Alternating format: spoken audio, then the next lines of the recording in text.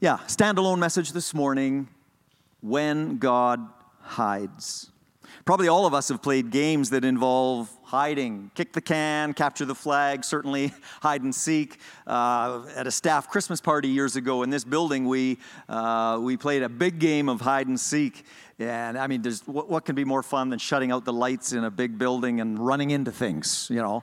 But we had fun with that. Another game when I was a kid was Knocky Knocky Nine Door, whatever you may have called it.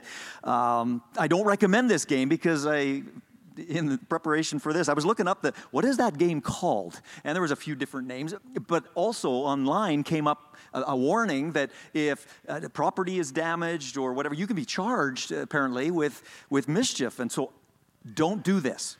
But man, was it fun when I was a kid. I didn't think of that part of it when I was 8 years old in 1972 or whatever it was in Kamloops, BC, playing this game with my neighborhood friend, and we were tiptoeing up to the front door of my friend's house and rang the bell and ran to hide, and the point was to hide as close to the front door as you could, as you dare.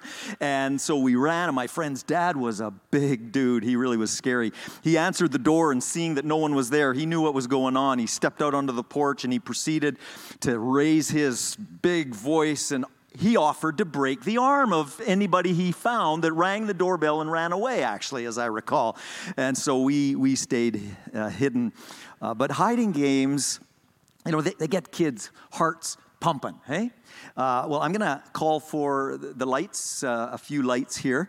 We're going to play a little game as we begin this morning, and everyone is invited to participate, young or old, except the pastoral staff, okay? Truly. But do not move until I say go.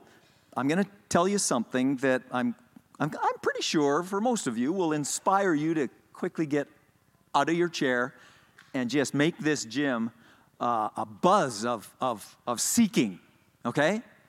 It's not on the stage, what you're going to be looking for. It's not in the storage rooms. It's not in the kitchen. It's in the gym, okay?